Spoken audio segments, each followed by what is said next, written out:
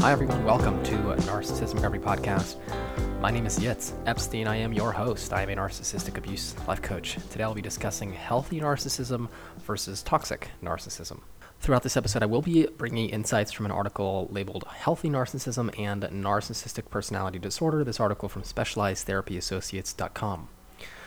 Narcissism is a range of behaviors that is present in all human beings. We are all narcissistic to some degree.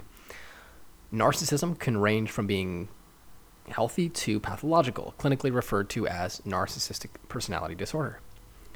Austrian psychoanalyst Heinz Kohut was the first to suggest this concept of healthy narcissism. He believed that we all have a need to develop a strong and positive, healthy core sense of self.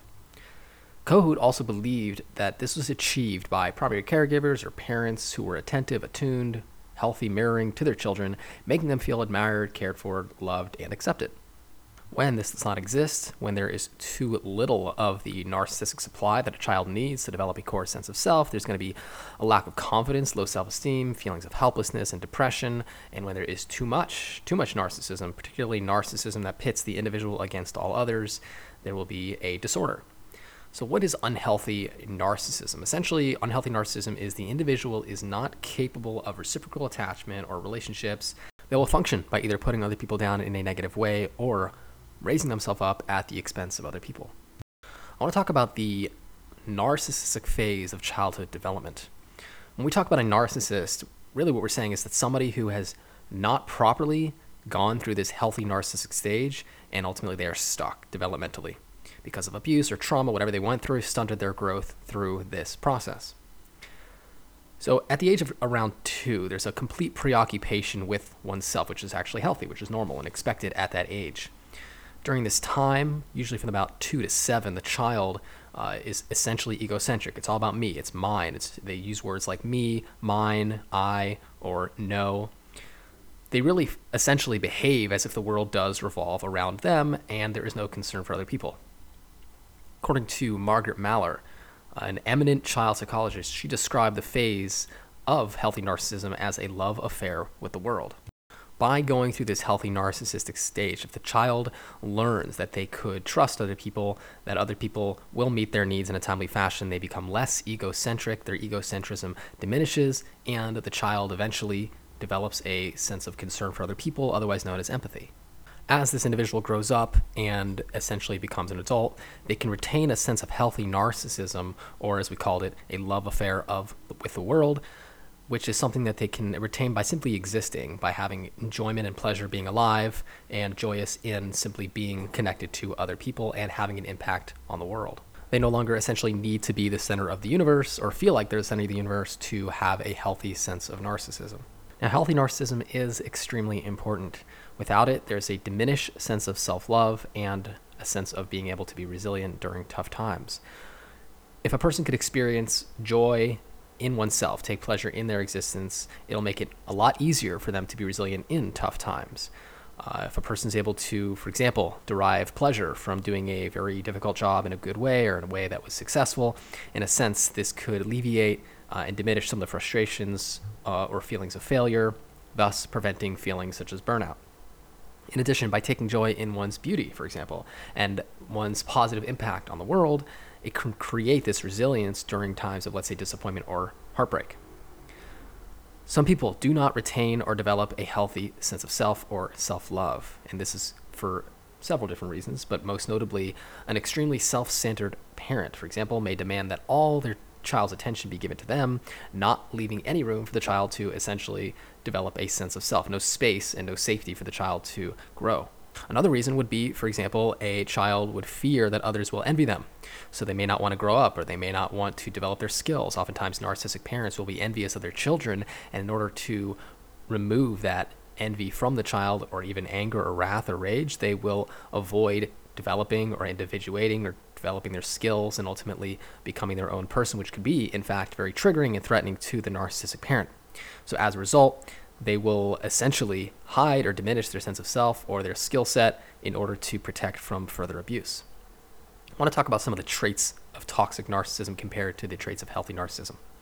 Traits of toxic narcissism include Preoccupation with fantasies of unlimited success, power, brilliance, beauty, or ideal love. Believing that he or she is special and unique and can only be understood by or should associate with other special or high status people. Requiring excessive admiration. Having a sense of entitlement, is interpersonally exploitive, lacks empathy, or unwilling to recognize or identify with the feelings and needs of other people. Often envious of others or believes that others are envious of him or her. Shows arrogant or haughty behavior or attitudes. Now I want to talk about some of the traits of healthy narcissism. This is according to Heinz Kohut. He has a list here of specific traits of healthy narcissism. He says, first of all, the ability to admire and accept the admiration of others. A solid sense of self-esteem and self-worth, a healthy sense of pride in oneself and one's accomplishments, an appreciation of the needs of others and the ability to empathize with them, emotional resilience, self-love and respect, authenticity, the ability to approve of ourselves and to tolerate the disapproval and criticism of others. And finally, he says the confidence and epiphany to have hopes, dreams, and ambitions and believe in one's ability to make a decision that will positively impact one's life. So how could a person build healthy narcissism? First of all, because you obviously live with yourself the longest, you are spending time with yourself more than anybody else. Important to focus on yourself and learn how to appreciate yourself, love yourself, accept yourself, be able to understand yourself or have self-awareness, develop boundaries and respect for yourself. In essence, become your own best friend, accept yourself and love yourself unconditionally. Also, being able to practice empathy, or let's say active empathy, such as charity, or social empathy, which is just social interactions and being able to be compassionate with other people that you speak to, that you interact with. It's important to affirm yourself, tell yourself what makes you feel self-assured, build that positive self-regard. It's important to set out to achieve your aims, but also accept that you have limits, you have limitations, accept your humanness. It's important to set healthy and realistic expectations for yourself. It's vital to trust yourself, learn to trust, forgive those who hurt you, forgive yourself for mistakes that you've made. Realize that you are human. We are all human and we are prone to mistakes. It is not what defines you. Don't beat yourself up and diminish your sense of self because of things that you have been through or what you have done or what has been done to you. And finally, establish your own identity, not what others expect you to become or not expectations of your parents or society, but ultimately identify who you are and set appropriate, healthy expectations with regards to that.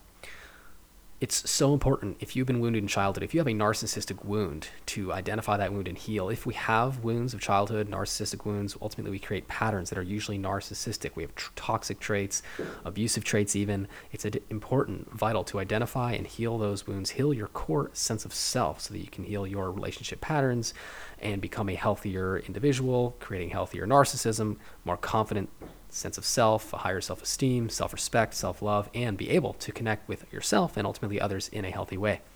If you are struggling in this way, if you are struggling to create a healthy sense of narcissism and confidence and self-esteem, please do allow me to help you in this way. The mind map therapy system is designed to help you identify damage from childhood, narcissistic wounds, heal that so you can develop that healthier sense of self, which would ultimately subsequently raise your confidence, self-esteem, and the ability to connect and interconnect with other people. I offer a free 15-minute consultation, so definitely take advantage of that. My email, Yitz, Y-I-T-Z, at psychologicalhealingcenter.com. You can reach me by phone, 252-696-4852. I want to thank you so very much for joining me for today's episode. It is an absolute honor to bring you this information today, and until next time, all the very best.